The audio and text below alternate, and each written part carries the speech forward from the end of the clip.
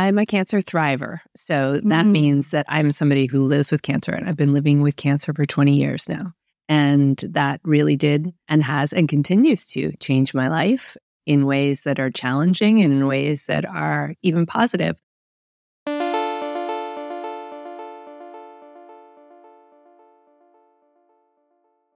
You're listening to the Mindful Parenting Podcast, episode number 447. Today we're talking about dealing with loss with Kris Carr. Welcome to the Mindful Parenting Podcast. Here it's about becoming a less irritable, more joyful parent. At Mindful Parenting, we know that you cannot give what you do not have, and when you have calm and peace within, then you can give it to your children. I'm your host, Hunter Clark-Fields. I help smart, thoughtful parents stay calm so they can have strong, connected relationships with their children.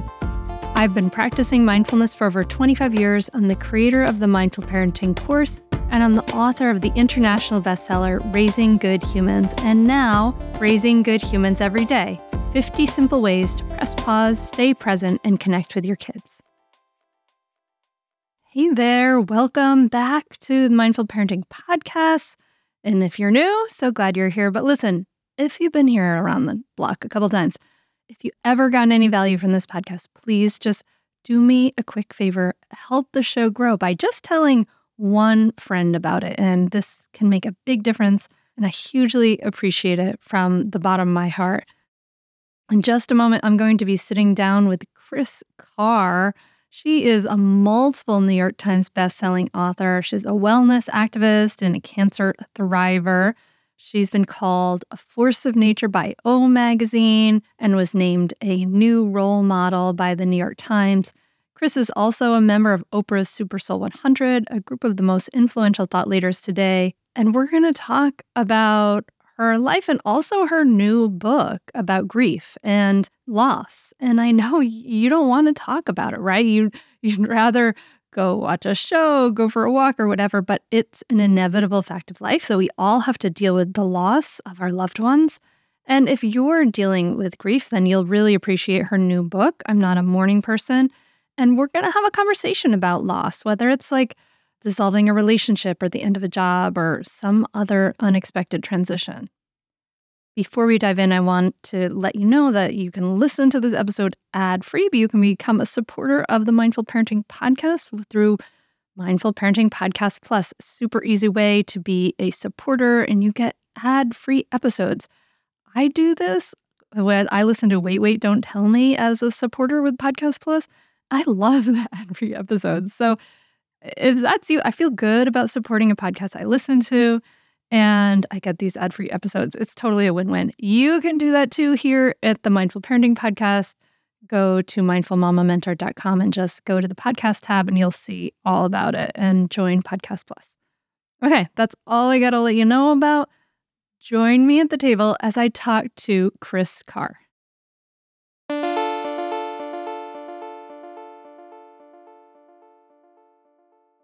Are you struggling with kids fighting, yelling, and more despite listening to the podcast and reading all the books? Parenting can be so overwhelming and exhausting. You know, I see you and I have something that will help. Mindful Parenting SOS. I'm offering free live mindful parenting sessions starting Monday, May 6th. Basically, live mindful parenting lessons that you normally have to pay for. So if you struggle with getting your kids to listen, tantrums, misbehavior, and feeling the guilt of yelling at your kid, then you should definitely get your spot in Mindful Parenting SOS. I'll be there to answer your questions in person, and if you can't make it, we will have replays available. Don't wait to get your spot now. It's free. Go to mindfulmamamentor.com/SOS to register. That's mindfulmamamentor.com/SOS. I can't wait to see you there. Well, Kris Carr, welcome to the Mindful Parenting Podcast. I'm so glad you're here. Thanks for having me, Hunter. Yeah, I'm thrilled to talk to you. I have been personally watching your journey for a long time, but for the one person out there who doesn't know you, you're a best-selling author, you're a wellness activist, you're a cancer survivor, and in 2003, you thought you had injured yourself in a yoga class? and you discovered that you had a rare form of cancer, that the cancer is in stage 4. And just as a reminder, I had to know there's no stage 5. And that's the subject of a documentary called Crazy Sexy Cancer, which I keep telling, by the way. I was telling this to my kids before, and they're like, what? Why? So for them, I do want you to explain the name. But anyway, for that person, that one person out there who's not heard of you, how did that experience kind of shape and change the direction of your life? I'm a cancer thriver. So that means that I'm somebody who lives with cancer, and I've been living with cancer for 20 years now. And that really did and has and continues to change my life in ways that are challenging and in ways that are even positive. So when I made my film Crazy Sexy Cancer, that was, I started filming that a couple weeks after I was diagnosed. And that was my creative outlet. The name came from mass emails that I would send to friends and family. And they were Crazy Sexy Cancer updates because I got so tired of updating people individually. And I knew I wanted a clever title for these emails because everybody was so scared and overwhelmed. In some ways, it was my way of taking my power back. And so I defined it for myself pretty early on. So crazy is out of the box, right? It's forward thinking. It's that kind of idea that happens and you say, oh, that'll never happen or take place because it's crazy. And you say, just get out of my way and watch me. And sexy is, to me, always the people who have the most spark and energy and passion that I'm drawn to they're just empowered and they stand in that power. And it's really beautiful to watch. And cancer is my teacher. It has been since the day I was diagnosed on Valentine's Day with this very rare, incurable stage 4 cancer. And so that was the reason why I called it Crazy Sexy Cancer Updates. I did not realize where I was going with this, but when I thought this should be a film, then that's what I worked to, have happen over the course of 4 years. And then I eventually ended up selling it to Discovery Channel and to Oprah. Yeah, you were a photographer at the time. So I was. This was not a huge leap from where you were. And did making sort of the film and that process, it sounds like it was empowering. I've seen bits and it seems like it's pretty raw too and open and vulnerable. It really connected you to the world in a big way. Yeah, it was an incredible experience. And I've continued to try to bring that level of vulnerability and connection through my books because I think we're all looking for real stories and real mentors and real people that we can not only relate to, but, sort of find kindred spiritness with. And so the challenge was how far are you willing to let people in? And once I said all the way, then you have to live up to that challenge. Yeah, that's a lot. That's hard, but it's just saying the hard things is like such a relief. I actually think it's refreshing, quite honestly. I think it's easier to tell you the honest truth.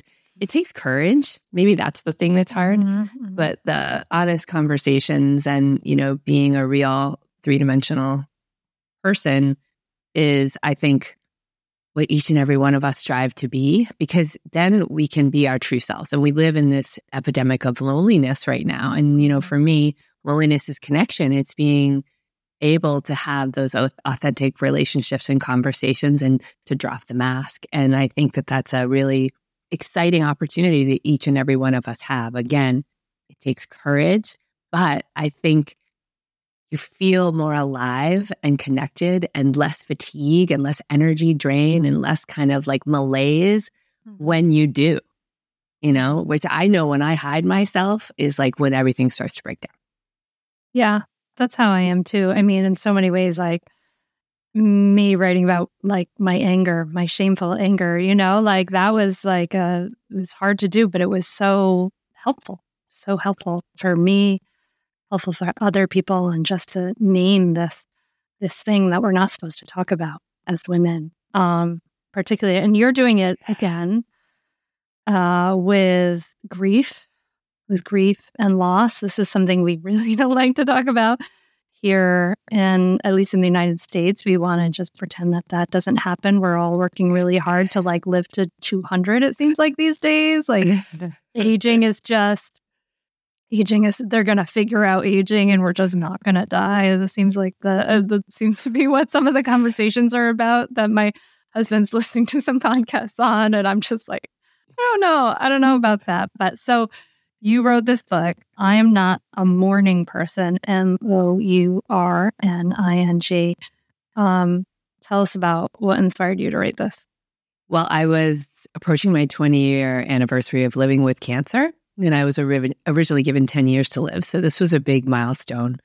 And we were going through the global pandemic. I was struggling in my business because of some conscious decisions that I made to step back because my chosen father, so I'm adopted, my chosen father was dying.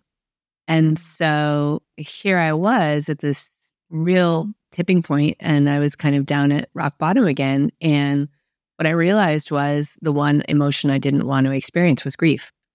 And as somebody who's been in the wellness industry for 2 decades now, and I realized that there was sort of a blind spot and a hole in my own education, one that I willfully continued to avoid.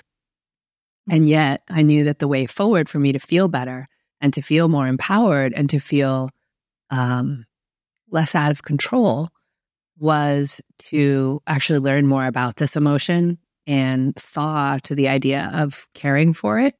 And in that process, I realized I was like more afraid of the emotion, like what I thought the emotion would be. And I was more afraid of the pain than I was actually afraid of the grief.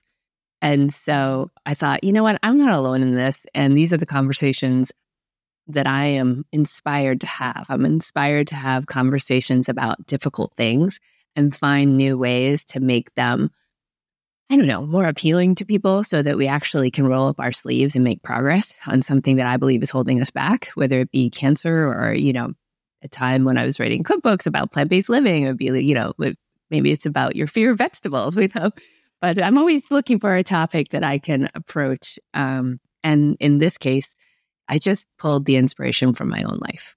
I was going through a really rough time and I felt completely helpless. Yeah, I think that we don't like to think about the idea of loss or helplessness. We all want to feel empowered. We all want to feel, I was looking through like your documentary from way back when, say the Crazy Sexy Cancer, and you're dancing. You talk about how you're like dancing every day and like those empowered moments. That's what we want, right? We want those like, yeah, I'm going to dance every day through my difficulty and but sometimes that can be 2 things at once, right? That could be like something that's empowering and wonderful, but that can also be like, I'm scared as hell to look at this thing.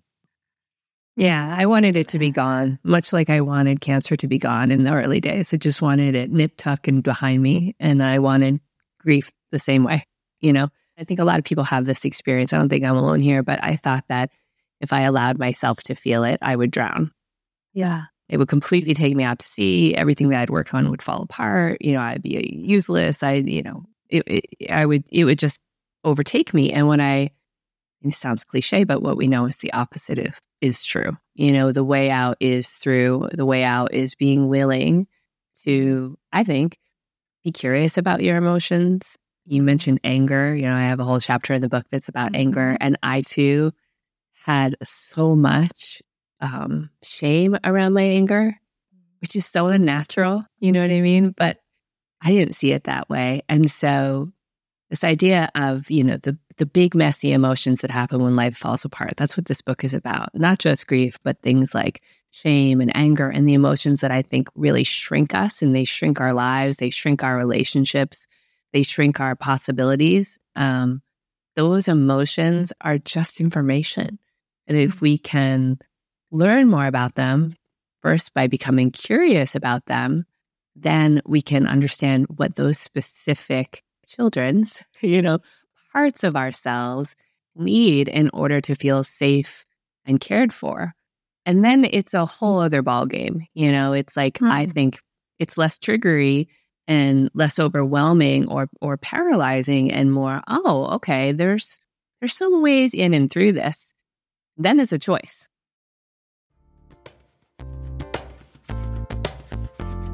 Stay tuned for more Mindful Mama podcast right after this break.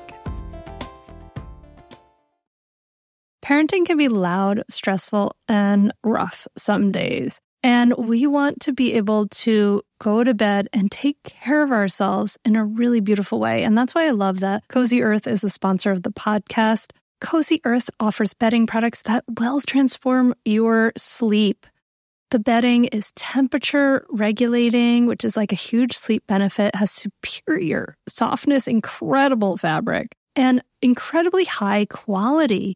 All the products come with a 10-year warranty.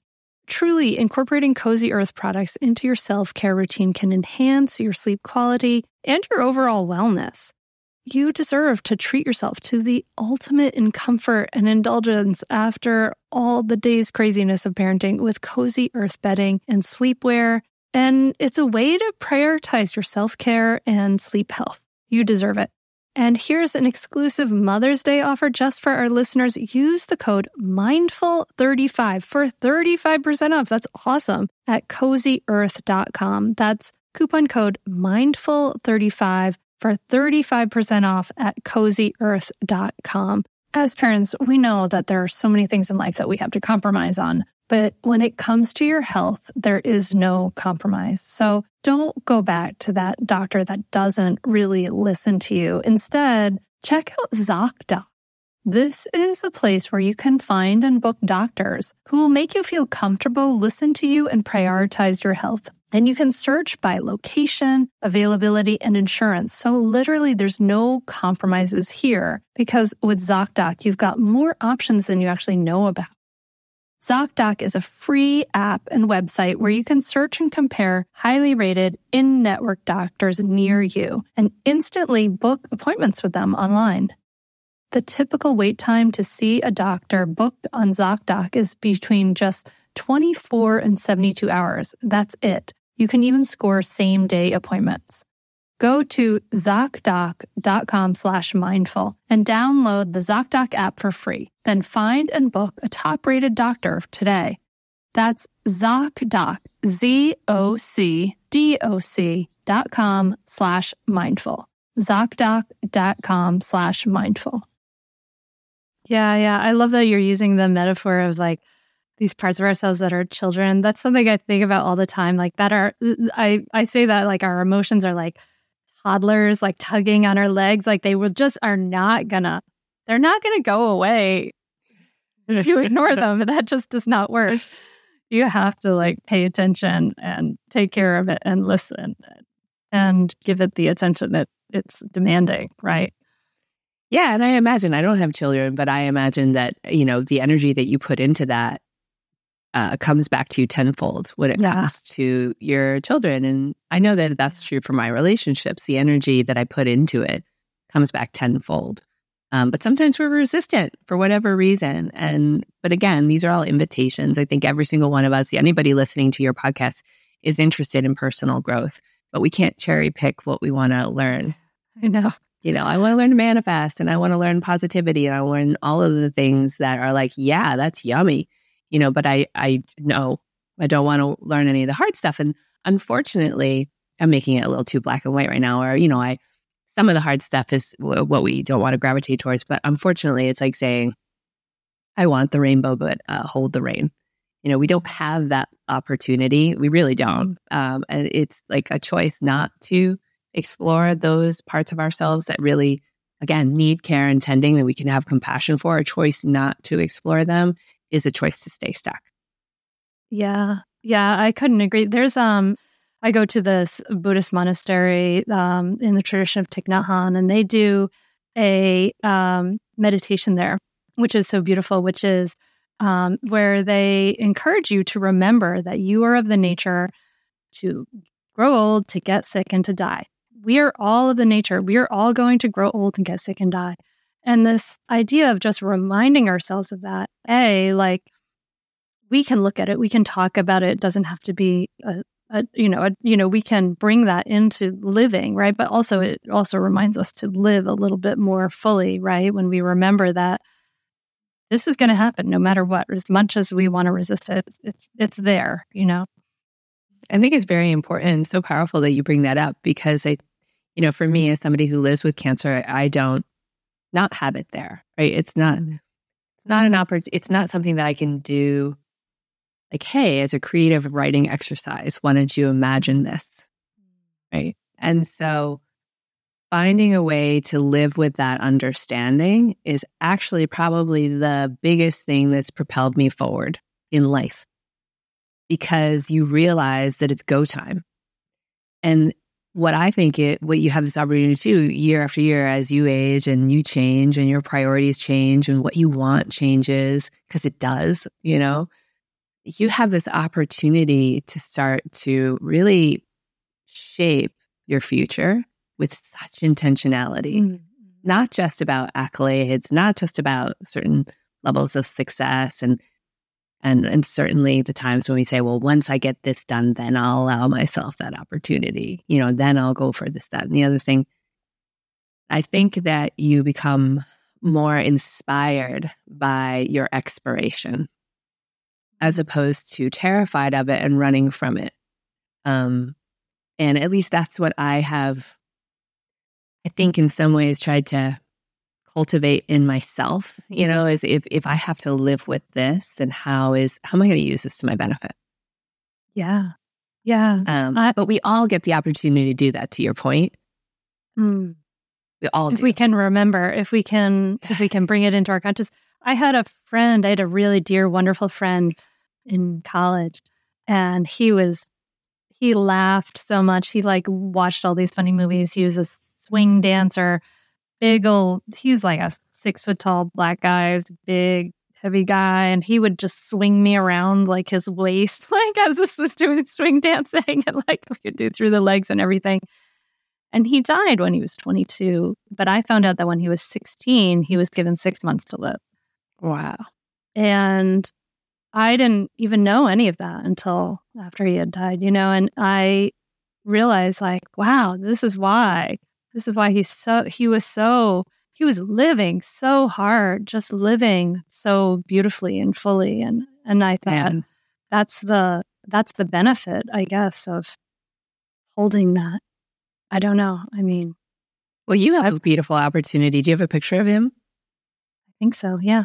Well, you have a beautiful opportunity then to put that picture someplace, and it's one of your teachers, mentors, and just a reminder of that. And I think we each need that. It's hard to always draw the inspiration from inside. Sometimes we need to choose mentors and choose people that can sort of just even their energetic vibration raises our own. One of the things that I talk about in the book is my dad gave me a lot of wonderful fatherly advice, and it started to increase more and more as his time in physical form grew shorter and shorter. And one of the things that he said to me was to make your golden years now. Mm-hmm. And I talk about it in one of the chapters towards the end of the book, which is, his words were something along the lines of, we have it all wrong. We work so hard for later. And once this is done, once that is done, then I'll go for that trip. Then I'll spend more time with my friends. Then I'll golf more, whatever it is, But for him, he was retiring. I think he was retiring at 69, 70. And he had this big vision for this next chapter. He saw all this freedom and all these things that he had not really allowed himself to do. He owned his own business. But now he was living with terminal cancer, and his time was, months. He had maybe months left when this observation came out. And so his wisdom was, make those golden years now, those golden moments. Like, how can you go throughout your day and your week and your life right now and say, how can I create more golden moments? And they don't have to be big, but they're the moments that really fill you up, that fill your tank, that make you happy to be here, reminding yourself that you are fully alive right now in this moment. What's standing in the way of your extraordinary life? And how can you be more conscious about that now? And, ever since he told me that, it's one of the lessons in the book. And one of the things that I was so committed to doing, which was sharing a lot of his profound wisdom, that has been like a compass, a guiding light for me. And there's so many times, Hunter, when I fall back asleep, right? We wake up, we go back to sleep because we're humans.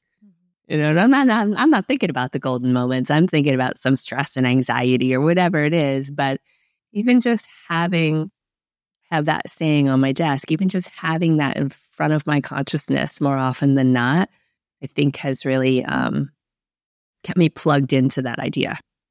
All right. Well, no, I'm just kidding. Say, that's it. That's all we need, right? That's all we need. I do want to talk about your book. I like, oh my goodness. Yeah, I love that. But I was thinking about how, for you living with cancer, it must have felt like some kind of like cosmic, karmic mind deal for you to have to deal with this with your father. The same thing. Yeah. I mean, was that part of your anger? Oh, I was furious. Absolutely. Because I had worked really hard to get to a place where I was accepting my disease, which I still do, and accepting my life. And big parts of my life are absolutely magical, but it's changed. So there was a grief of grieving my former sense of self, my former identity, which I think I probably did more of writing this book because I had to teach myself a lot about grief. And then that meant I was teaching myself a lot about trauma. And then that meant like all these old little boo-boos and wounds, were coming to the surface because I feel like inside my emotions were like, oh God, you guys, let's go. She's interested in feeling us. Come on, everybody. Let's get our needs met, But when it came to him, I was like, oh no, not on my watch. You're not messing with him. Like I was not having it for a second. And then what happens is for me, and I bet everybody has their own experience of this, is I go to my default reactionary places when I am triggered, right? So for me, that'll be about control. And I'm going to get all the best people and I'm going to be on speed dial with all the wellness experts. And I'm going to call in every favor from 20 years of, working in the industry. And we're going to get this done. We're going to get this sorted. Like, get out of my way. Here we're going. I'm not losing my dad. And make the protocols, do all the things that you need to do, get it done. But that a thing that I also write about in the book is that was all coming from fear and anxiety. And so my anxiety was keeping me moving. And my dad didn't want any of that, right? And so I had to meet him where he was. And I had to realize that the biggest medicine that I could tap into was love for whatever amount of time he had. Like I might not be able to change this and fix this. And he might not want me to either.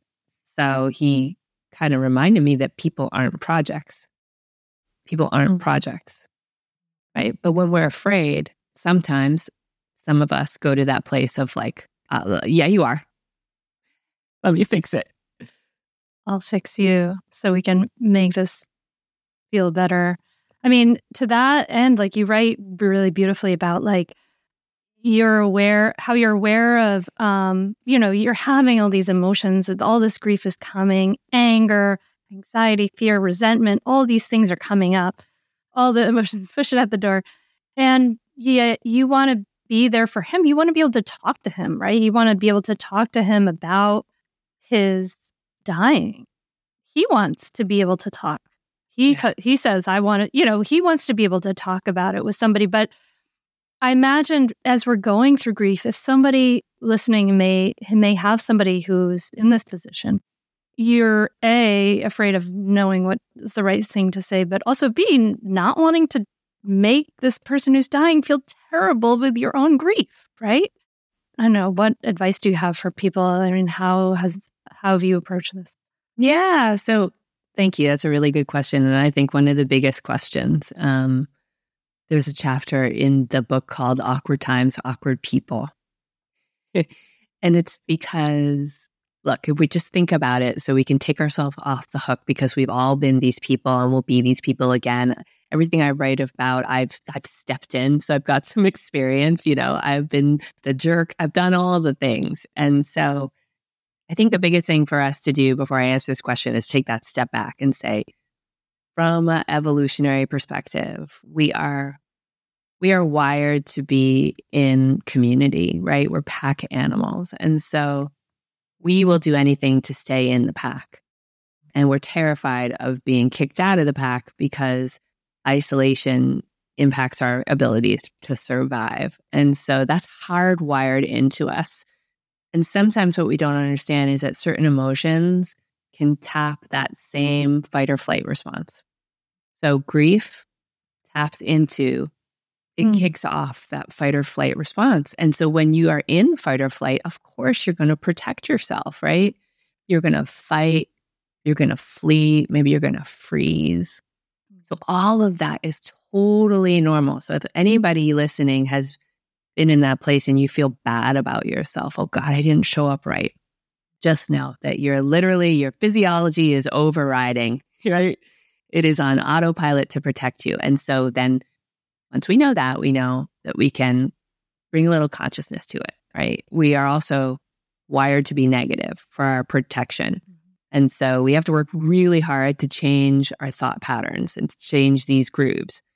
And one of the things that I know that I have done, I've seen a lot, and I've certainly done a lot of research on, is like the different ways that we can respond when we're in fight or flight. So maybe we ghost somebody because we don't know what to say, so we don't say anything. Maybe we center ourselves because we're wanting to connect, but we don't necessarily know how to connect, so we make it all about us. Oh, that happened to you? Well, listen to what happened to me. And then the person feels completely ignored. Maybe we start coaching them. That's something I have to pay very close attention to because I'm a coach for a living. But sometimes nobody wants to hear what I have to say. They don't want me to fix it. They just want me to listen. And so I think that's the biggest opportunity that we have, is to say, okay, how do I normally react when I'm really uncomfortable about certain information? Do I go into fix-it mode? Do I go into avoidance mode? Do I make it all about me? What is my flavor? Just so that I can be more conscious of it. Because ultimately, when people are going through difficult times, you can't fix it. And it's not your job to fix it. I'll just say that again. It's not your job to fix it. It's your invitation to be present. It's your invitation to show up and to keep showing up, even though it's scary. And that's where the courage comes in. You don't need to have the confidence to do it right. Forget confidence. You're not going to be confident in these murky waters. But you could be courageous.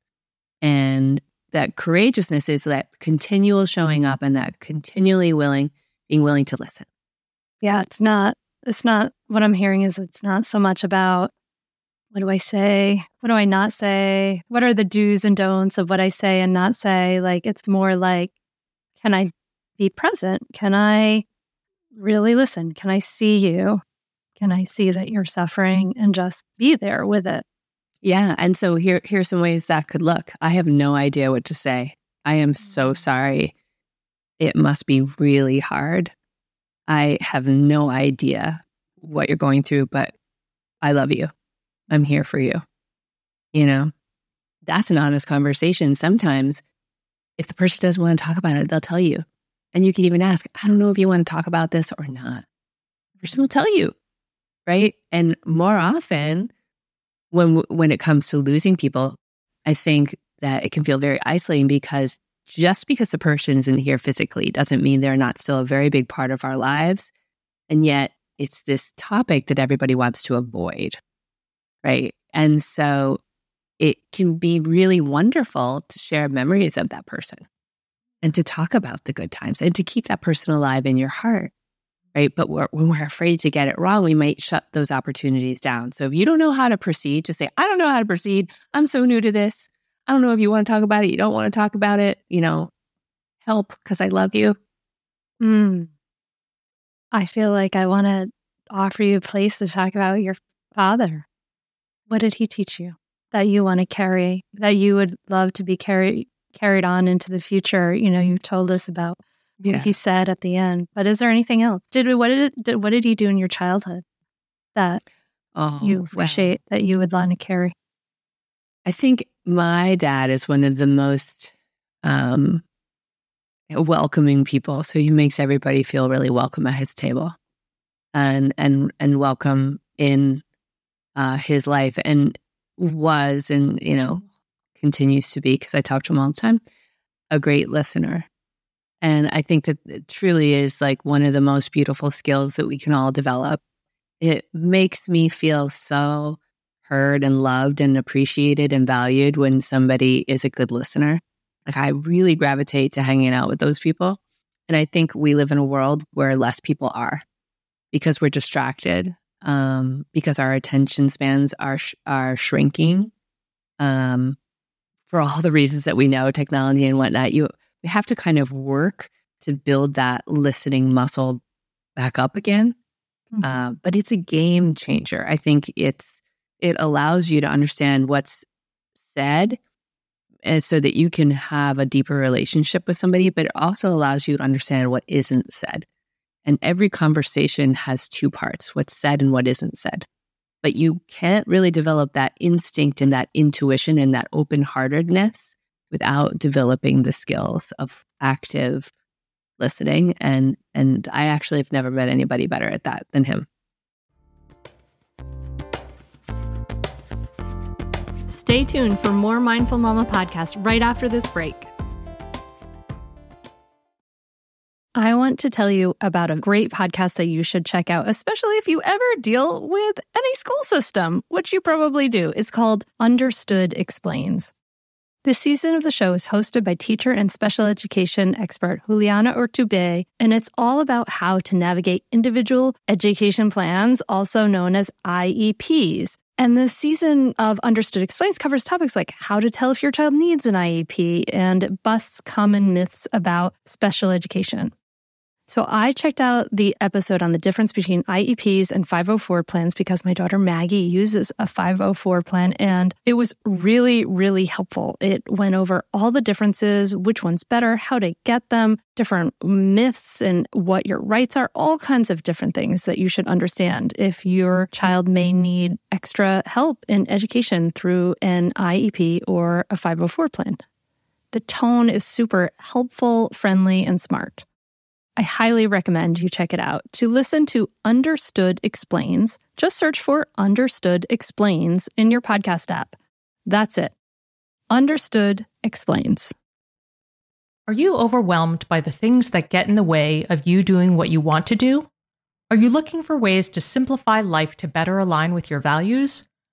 Do you want to create space in your schedule so you have room for more of the good stuff? Play, joy, relationships, gratitude, and more?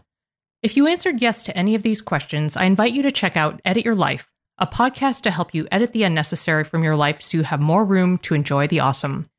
Through episodes with me, Christine Coe, and a range of super smart, compassionate, and thoughtful guests, you'll come away with big picture insights and practical ways to declutter your home, schedule, and mental space without getting bogged down by perfection.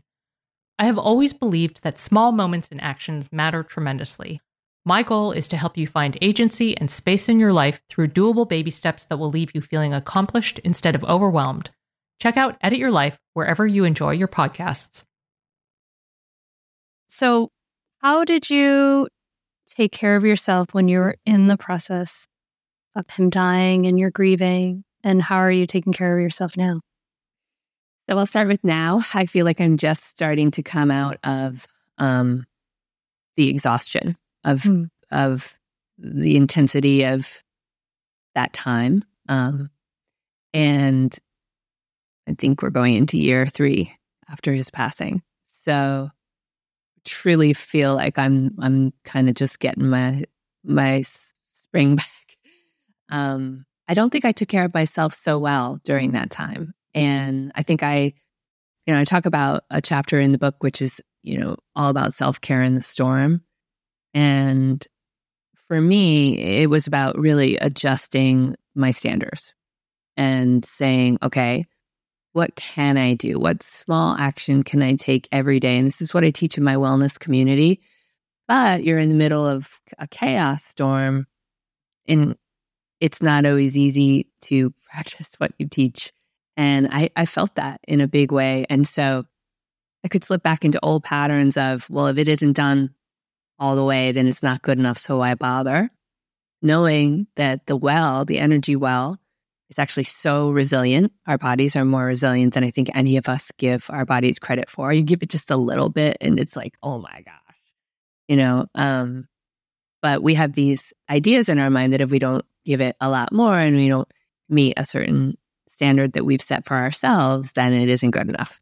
And so I would say that read that chapter if you're going through a difficult time, because there's a lot of tips and a lot of tools for how to take care of yourself in small and steady and doable ways so that you can show up for people, but mostly so you can show up for yourself.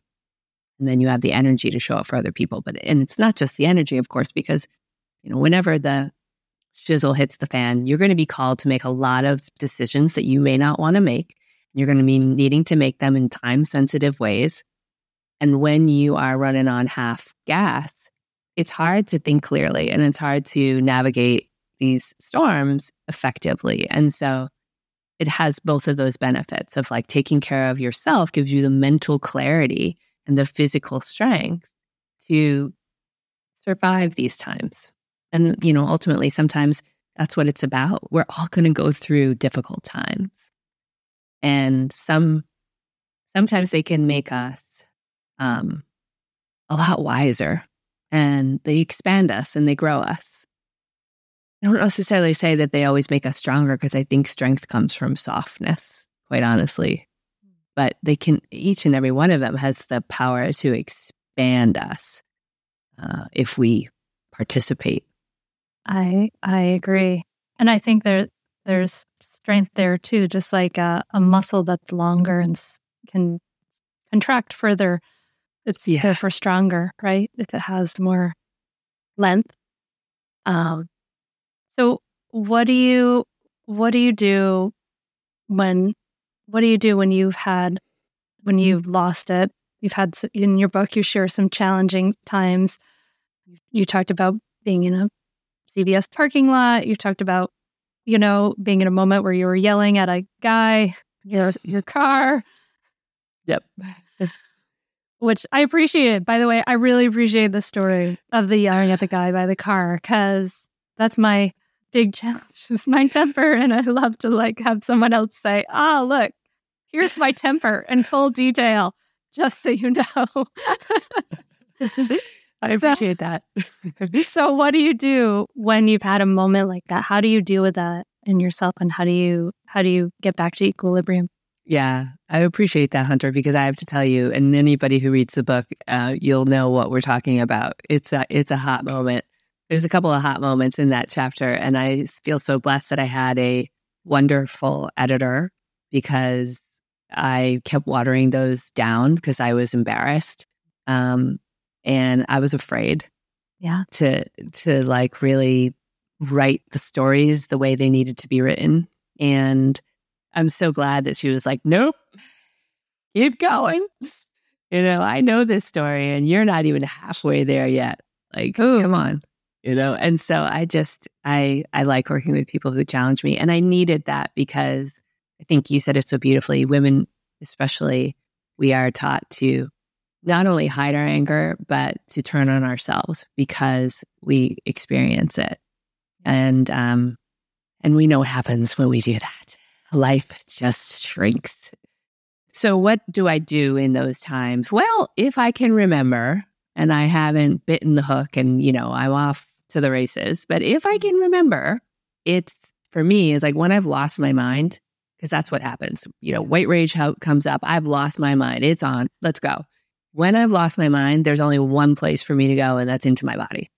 I cannot solve the problem of my rage with my mind. Like, don't be so angry. Yeah, how's that going to work out? Are you kidding me? That is going to be so ineffective. Calm down. Yeah. Thanks. I really appreciate that advice. What's wrong with you? All the things. And then the shame bath that comes afterwards, right?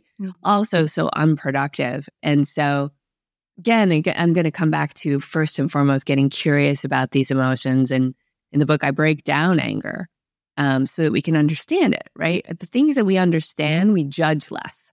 Things that we understand, we get more curious about finding tools to help them, like the parts of ourselves that are in need of care, right? So that's step one. And then step two for me is just like, okay, get into your body. If you can't solve the problems of the mind with the mind, sometimes you need to get into your body. You're out of your mind. And so come back to it through the body. What does that look like? It could look like taking a few deep breaths. It could look like jumping on the trampoline. It could look like, like being in your room and shaking out your hands and, letting out sound, whatever it is, like moving the energy through your body. Because in that moment, it's stuck. It always feels like stuck and burning in my tummy, and so, or run to the end of the mailbox and back, like you want to send this email and somebody has just said something so obnoxious, whatever, and you want to send them an email back and put them in their place. Nope. You got to get your sneakers on. You got to run to the end of the mailbox and back. Like you got to get out the door and run around your house. I don't know. You live in an apartment, go run around the block and then come back and take a deep breath. And there's a good chance you're not going to fly off the hinge. You're going to come at it with more of a sense of connection to self. If you do fly off the hinge, you got to forgive yourself. You got to forgive yourself and say, well, what happened? Let me break this down like a crime scene. You know what I mean? Let me break this down so that next time that it happens, I can find a better way to tend to myself, first and foremost. Because when you tend to yourself, you're probably going to be kinder to somebody else. But for me, if I come at it like, oh, I want to be kinder to other people, so therefore I'll sacrifice myself on that altar. Yeah, that's not going to work. Right? But if I want to be kinder to myself, that is going to work out. And guess what? There's a domino effect. And it's kind of nicer. Now, does it always happen? No. But we're in the school of life. We get to flex these muscles and learn things and keep coming back to the same principles over and over again and the same opportunities over and over again because we're not perfect and we never will be. I appreciate that. Permission to be imperfect.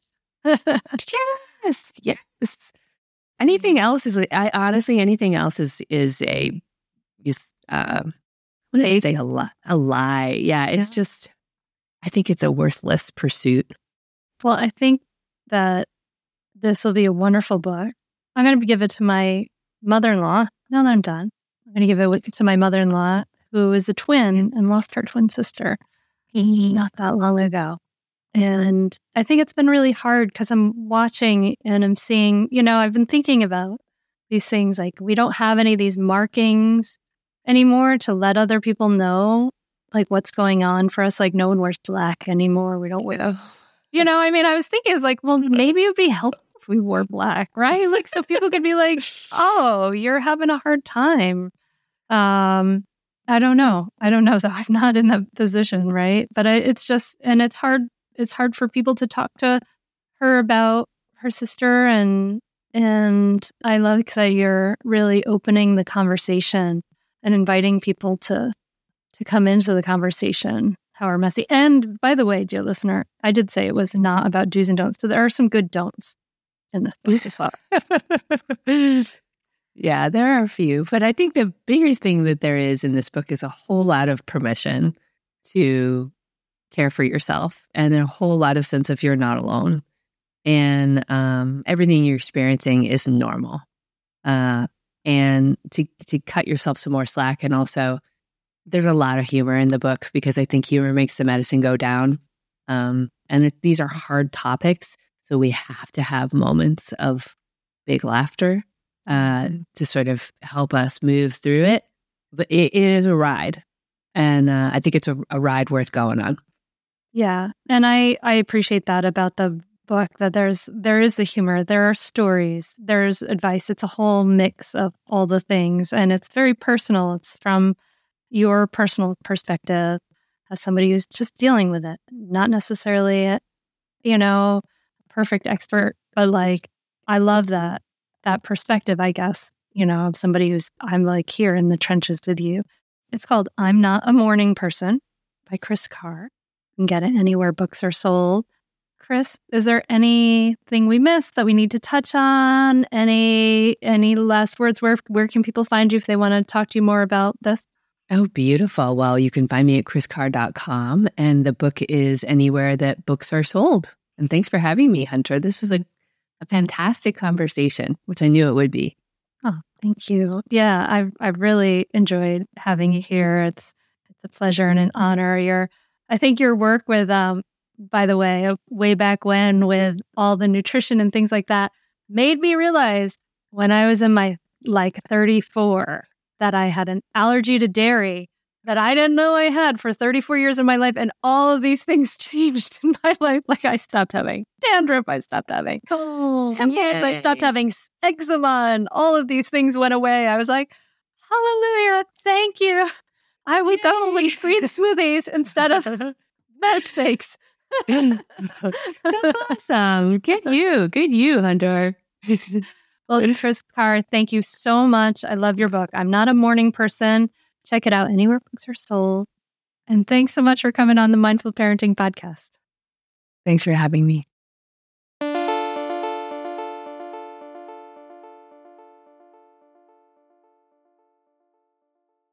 Hey, I hope you appreciated this episode. I really, really appreciated this conversation with Kris. It was very life-giving to kind of talk about these important issues of loss in our life. So I hope it was life-giving for you too. If you appreciate it, do me a favor, share it with a friend. Just tell one friend about this episode and maybe it'll make a difference in that friend's life. So I hope so.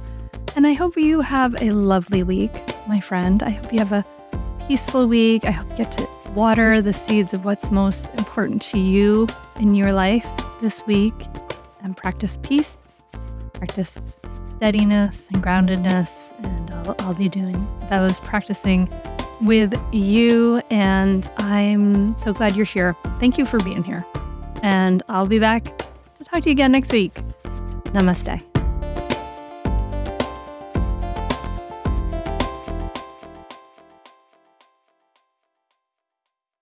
I'd say definitely do it. It's really helpful. It will change your relationship with your kids for the better. It will help you communicate better. And I'd say communicate better as a person, as a wife, as a spouse. It's been really a positive influence in our lives. So definitely do it.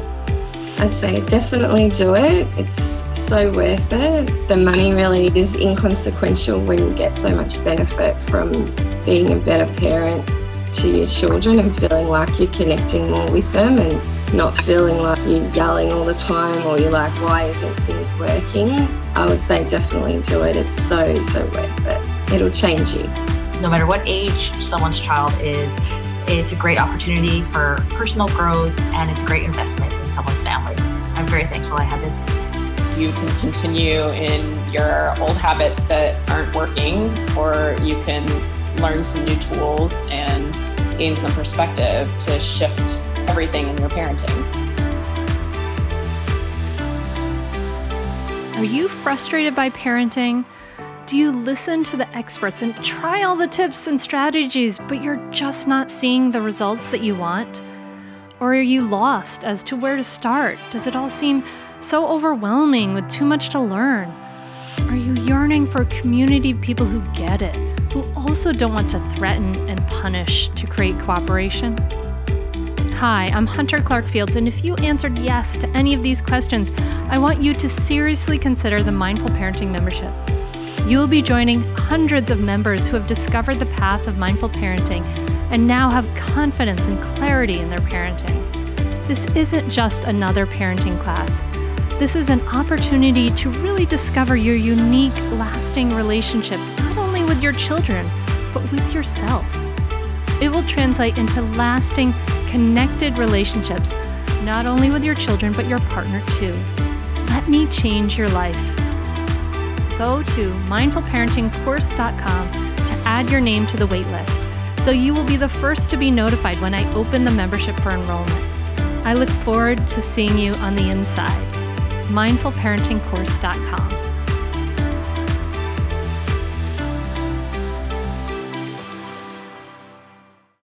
Well, hey there, busy mama.